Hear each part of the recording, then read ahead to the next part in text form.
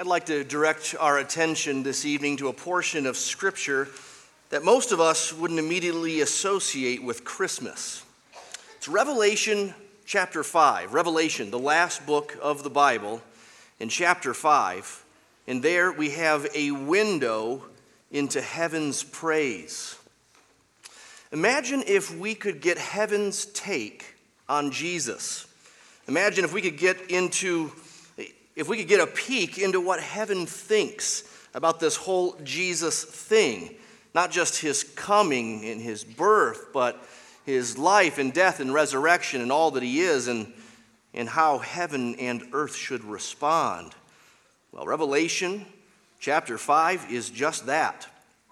It's a behind-the-scenes look of the whole Jesus thing. If we could use the language of C.S. Lewis's book, The Lion, the Witch, and the Wardrobe, Revelation 5 is kind of like walking through the wardrobe.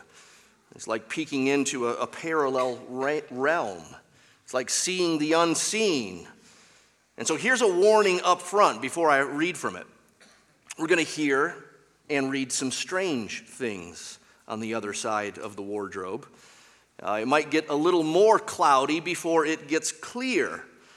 The same rules down here don't necessarily apply up there, even literary rules. But nevertheless, let's read it, and then we'll hear the choir sing about it, and I'll come back up and try to navigate it and apply it for us. Revelation 5, starting in verse 9. You can follow along on the screens. And they sang a new song, saying, "Worthy are you to take the scroll and to open its seals. For you were slain, and by your blood you ransomed people for God from every tribe and language and people and nation. And you have made them a kingdom and priests to our God, and they shall reign on the earth." Then I looked, and I heard around the throne and the living creatures and the elders the voice of many angels, numbering myriads of myriads and thousands of thousands, saying with a loud voice, "Worthy is the Lamb who was slain to receive power and wealth and wisdom and might and honor and glory and blessing." And I heard every creature in heaven and on earth and under the earth and in the sea and all that is in them, saying, "To him who sits on the throne and to the Lamb be blessing and honor and glory and might forever and ever." And the four living creatures said, "Amen." And the elders fell down and worshiped. Well, if you have a Bible with you tonight, would you turn there to Revelation 5, where we just were, as we pick up and carry on for just a bit more. It was A.W. Tozer, a pastor and author in the last century, who said, "What we think about when we think about God is the most important thing about us." What we think about when we think about God is the most important thing about us.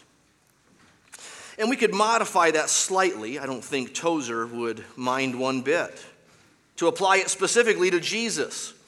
What we think about when we think about Jesus is the most important thing about us. So when you hear the name Jesus, what comes to mind? A good moral teacher? Maybe you think of his ethic to turn the other cheek. Maybe you recall a portrait you've seen of Jesus sitting with little children on his lap. Or maybe you're drawn, especially in this season, to one of the scenes happening around the birth of Jesus, the manger, the swaddling clothes, the angels or the wise men arriving to recognize the newborn king. But though these things are all in the Bible, they may not be enough. Whether you're against Jesus or indifferent to Jesus, or you're drawn to a particular part of the Jesus story, we have to acknowledge that Jesus is who he is. He will not simply be what we want him to be. And he is all that he is, not one slice of it.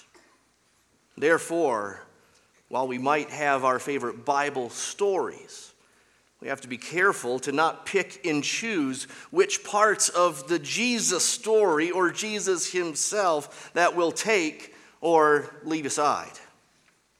And that seems especially important to me at Christmas time. It's easy to be festive without having real faith. It's easy to be extra kind to others without really knowing the Christ. It's easy to be drawn to the cute baby Jesus in the manger and overlook or minimize the fact that he came from heaven, and that is God, and he reigns over all creation, and he deserves all of our praise. He deserves all of us. It can be easy at Christmas time with all of the happy, jingly, old-timey songs about chestnuts, which I love. It can be easy to forget that heaven's praise of Jesus is majestic beyond words. And Revelation 5 helps us with that, even upon a single reading of it, even not knowing some of the, or many of the details. The majesty and the grandeur and the loftiness of it all is inescapable. Revelation 5 will rock your Christmas world, if I can put it that way. It'll help you get your eyes off of yourself and get your eyes off of that endless to-do list that, well, the hours are now few, if you haven't noticed. It'll keep you from compartmentalizing parts of Jesus or trivializing him. That's why we need a passage like Revelation 5 at Christmas time, though we don't think of it as a Christmas passage. And if we take some more time for more than just a quick reading of it, it might even have more use. It might have a greater impact. So let's dig in a bit more. Starting with the strangeness of it. Does it sound strange to your ears when I read it just a few minutes ago? What of this scroll that it talks about with seals that need opening? What is or who is the Lamb that was slain, that redeems and conquers? What about these so-called elders and living creatures and myriads of angels? Well, this is the stuff of what we call apocalyptic literature. It's basically extinct now, but it was a popular genre of religious writing in Bible times. Maybe go back 400 years before Jesus and 100 years after Jesus. That's the heyday of what we call apocalyptic literature, some of which is in our Bible, not all of it. And certainly the book of Revelation is one of those places. Like any style of literature, it has its own unique features and literary rules. It leans heavily on symbolism. Symbolism that's not always immediately obvious to us, but it was fairly obvious to those who first read it. And remember, those are the ones for whom it was first written.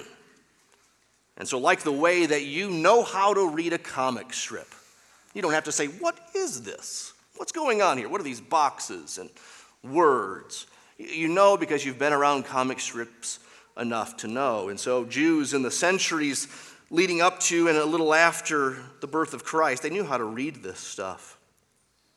It leans on the language that is already found in the Bible, things like living creatures.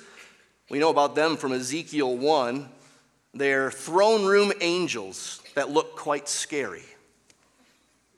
Apocalyptic literature also leans on the culture of the day. Again, in this case, first century day. So something like scroll with 7 seals, well, in days before books, this is something like a letter, but far more than that. This is something really official. Probably no one in this room still uses a wax seal to seal up a letter. Maybe you do. Probably none of us use 7 at a time. That would be opulent. That would be the sign of someone really big, and this document being really, really, really, really, really, really, yes, I think I counted 7, really important. And so the one who has to break the seals on this scroll and open the scroll is the one who has the right to open it and to enact it and to accomplish it, whatever's inside. And so a scroll with 7 seals, this one here in Revelation 5, is nothing less than God's plan to save and to judge this world. The one who opens the scroll is the one who has the right and the power and the wisdom and the purity to enact God's plan and to carry it out to completion for all humanity. And here's where we need to read a little bit more in Revelation 5, because this scroll and its seals business played out in a dramatic way in the passage before what I just read a little bit ago. So we read verses 9 and following, these songs of heaven. But let's back up, would you, with me? If you have a Bible, or on the screens, just look. Here are verses 1 through 4 of this great chapter. Then I saw in the right hand of him who was seated on the throne a scroll, written within and on the back, sealed with 7 seals. And I saw a mighty angel proclaiming with a loud voice, "Who is worthy to open the scroll and break its seals?" And no one in heaven or on earth or under the earth was able to open the scroll or to look into it. And I began to weep loudly, because no one was found worthy to open the scroll or to look into it. So now as we begin to work our way through this chapter from top to bottom, we can think of it as a heavenly drama played out in 3 different movements. And I just read the first. We could call it or label it the need for one worthy. The need for one worthy. There's a great need for one who is worthy and can open the scroll and can accomplish what's in it. If the scroll is nothing less than the very plan of God for humanity, that's everything. It's everything. It's the righting of wrongs. It's the straightening of the crooked. It's the grace and mercy of God extended to sinners who believe. It's even the minute-by-minute orchestration of events in this seemingly chaotic world. Now, we know where this is going. We've already read the song. Like we Christians sometimes joke that when we ask our kids any religious question, they know that the answer is always Jesus, right? They make that joke. We kind of laugh about that. And well, in this case, it is indeed Jesus. We know that. But let the drama play out. Feel the suspense. An angel called out to all humanity.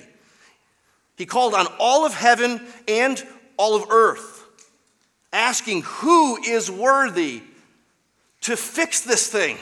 Who is worthy to finish God's plan? Who is worthy to bring it to completion? Who is worthy to do God's will? Who is worthy to fix what's broken? Who's righteous enough to be this world's final and only and ultimate judge? Who's powerful enough to overthrow every bit of wickedness, even Satan and his minions? And there was silence. Verse 3, no one in heaven nor on the earth was worthy. No one among the angelic beings, these fierce creatures who don't sin, they obey. At least those before the throne room of God. Couldn't we get the strongest one of them to do something? That wouldn't one of them say, I'll give it a go? No, none did. Certainly not among fallen, sinful humanity would we ever find the one who is worthy. No one was worthy. So feel the tension there. You might try to ignore the tension, thinking, well, this world's pretty good. I'm sure we're getting a little bit better. It was a bad month for the stock market and all, but it'll pick up. Or you may decide to put your trust in relatively weak and fleeting things and people. This president, or the next one, or Congress, if you're really courageous. Or a border wall, or tax cuts, or national health care, or tuition for everyone, or the UN, or just the idea of peace. Well, you're fooling yourself if you don't see that some of our greatest moments as a humanity have been a bit like straightening the chairs on the deck of the Titanic. That's a little overstated, but not much. We're in trouble. We need a fix. And the way forward, the true way forward, the path to real hope, well, it doesn't begin by ignoring how bad things are or by putting our hope in things that are not worthy. Take a moment this Christmas Eve before you get back to the eggnog, before you open, one present this evening before bed and then a lot in the morning, and you rightly smile. Just take a little bit this evening and weep with John, the one who got this vision and wrote it down for us. He wept loudly because no one was found worthy to enact God's plan. Let that sink in, what it would mean. No final justice, no heaven, no grace, no hope and expectation beyond this life in this world. You may, like John Lennon, try to imagine. No heaven above, no hell below. People living for today. Imagine, he said, nothing to kill for, nothing to die for. No religion, people living life in peace. He said, imagine no greed or hunger and people sharing the world. He said, you may say I'm a dreamer. And I say, yeah, John Lennon, that's crazy. It doesn't just happen. It doesn't happen because you imagine it. Your imagination is not worthy. We'll never move past Pollyanna imagination or pessimistic despair if we don't first see how massive and universal the problem is without Jesus. Let's read on. Verses 5 through 7. One of the elders said to me, weep no more. Behold, the Lion of the tribe of Judah, the Root of David, has conquered so that he can open the scroll and its 7 seals. And between the throne and the 4 living creatures and among the elders, I saw a lamb standing as though it had been slain, with 7 horns, with 7 eyes, which are the 7 spirits of God sent out into all the earth. And he went and took the scroll from the right hand of him, God, who was seated on the throne. So now, secondly, the one who alone is worthy.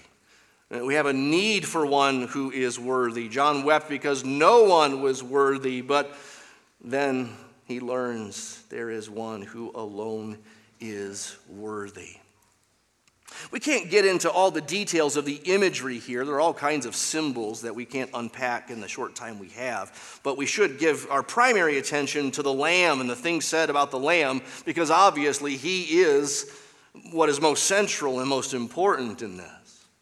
And notice he is worthy because of who he is and what he has done. Who is he?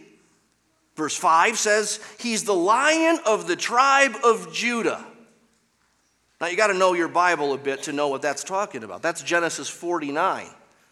There, God promised through Jacob that in his son Judah, through that line, there would one day come a lion-like ruler of the nations, and they would obey him. They would follow him. They would do what's right.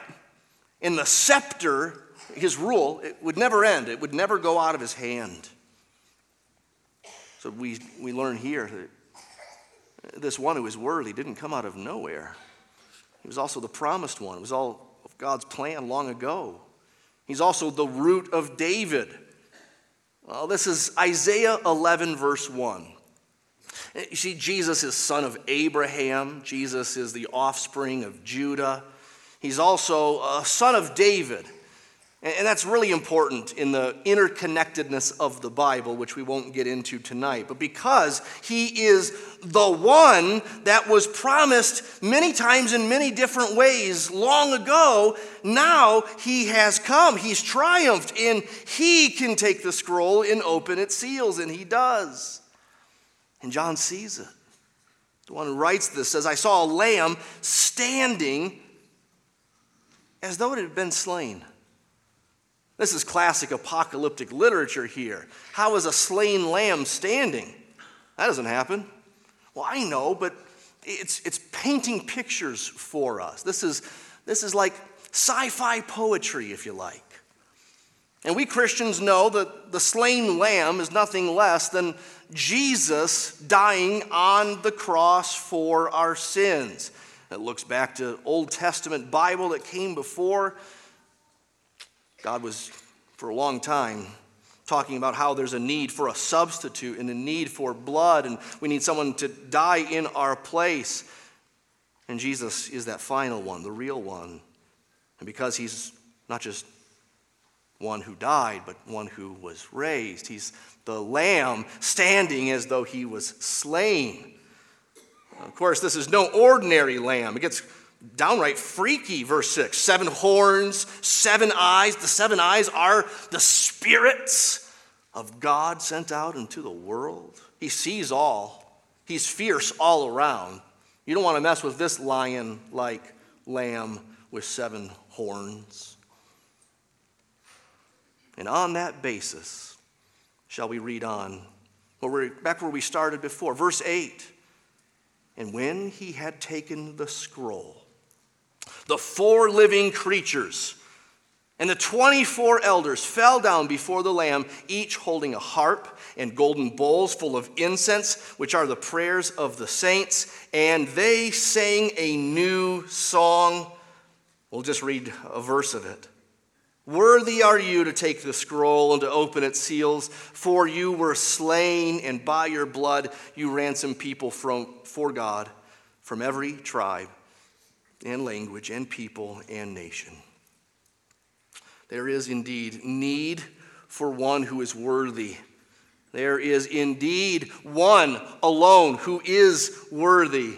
Now, thirdly, praise to him who is worthy. All of heaven erupts in loud and, dare we say, boisterous praise. I know when most of us, even if you like harps, we think harps, oh, that's pleasant. That'd be nice if, I was so rich, I could take naps to a harp. But think of harps in Bible times among the Jews. It's probably closer to like banjos. I mean, who smiles when they're playing a banjo? No one. It's cheery. It's celebration. You got that one psalm, I think it's in the 130s, where the people of Israel are in captivity, and the Babylonians say, why don't you play us one of those great Israelite joyful songs? And they say, how can we? We're in a foreign land. We hung up our harps. Hung up their harps, their banjos. It's a new song that they sing. Something big has happened. This is earth-shattering. This is eternity-changing. He's worthy not just for who he is, but what he's done. He was slain, and in his death, he ransomed people for God. That is, he made their payment. He paid their bill. He set them free, but not free to go on their own, free to come back home and to be with God forever. To join angels and saints from long ago around the throne in giving praise to God. So notice that this is a responsive kind of song, isn't it? God did something, and heaven responds in praise. It's a lofty and loud song, isn't it? Thousands and thousands, myriads and myriads of angels. I don't know what that sounds like, but it's got to be even louder than what we heard today, which was great. They sang with a loud voice. Notice the piling on of accolades and attributes: power, wealth, wisdom, might, honor, glory, blessing. Notice how it's expansive. If you look carefully at what is going on here in Revelation 5, you see a progression. If you look down, if you have a Bible with you, verse 8 shows us 4 creatures and 24 elders before the throne, right in front of it. And then living creatures and elders and many angels, myriads and myriads of them, they are around the throne. It's spreading. And then verse 13, every creature, everywhere is praising God. So are you in? You want to go there? Where will you be found in the end? For Christians, hear this advice from George Whitefield. Lift up your hearts frequently towards the mansions of eternal bliss with an eye of faith. Like the departed sitting saints solacing themselves in eternal joys with unspeakable comfort, looking back on their past sufferings and self-denials as so many glorious means which exalted them to such a crown. Hark, he says, methinks I hear them chanting their everlasting hallelujahs and spending an eternal day in echoing forth triumphant songs of joy. And do you not long, my brethren, to join this heavenly choir?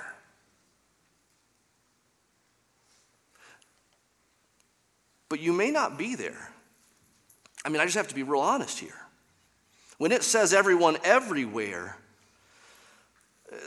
it's everyone everywhere that God has redeemed. It's everyone everywhere who has put their hope in Christ. I began the service by reading from John 1, and the kids sang it. He came to his own didn't receive him, and they weren't children of God. But to those who did receive him, who believed on his name, to them he gave the right to become children of God. Now you might say at some point in this talk, well, who's being overly optimistic now, Ryan? Huh? Who's wanting to be the escapist now? You might, understandably so, say, Ryan, are you saying that since Jesus was born, or even 30 years later or so when he died and presumably was raised, are you saying this world's all fixed? Have you not clicked on the news? Have you not read a newspaper any time recently? And we'd have to just say, oh, I get it. It's a kind of a now and not yet thing. It's already and yet more is to come. Jesus is at work and he will in the end fix it all. We've got the window into heaven and the eternal plan of God from the book of Revelation. We know where this thing's going. We know it may take a long time more or not, but it's coming. And much has already been done by Jesus, who sits on the throne and reigns as he opens his scroll bit by bit, and usually one life at a time. Usually one life at a time. So I ask you again, if you're not a Christian, where are you going to be? Will you be around the throne? Do you want to go there? Do you know this Lamb who was slain? Do you believe he was slain for your sins because he loves you? I pray you would know that. For all of us here, I think we can say Revelation 5 gives us heaven's take on the Jesus story. You want to know what heaven thinks of Jesus? We know. By God's grace, he pulled back the curtain for just a little bit to see the drama unfold in heaven. No one is worthy. That's a big problem. But there was one who alone is worthy because of who he is and what he did. And he has the scroll. He sits on the throne. He's unfolding it day by day. So may there be great, loud, lofty, intricate, thoughtful, passionate, expansive, and spreading praise for him who alone is worthy. Let's pray.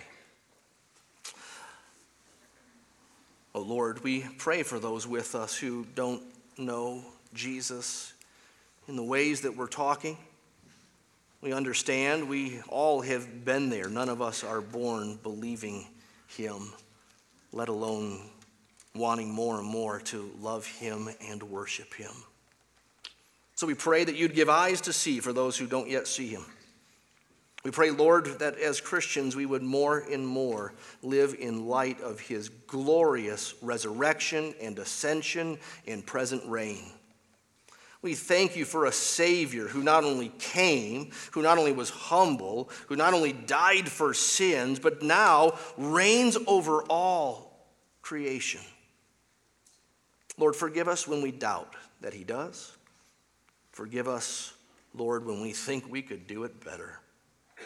There is none worthy but you, Lord Jesus. And we pray in your name. Amen.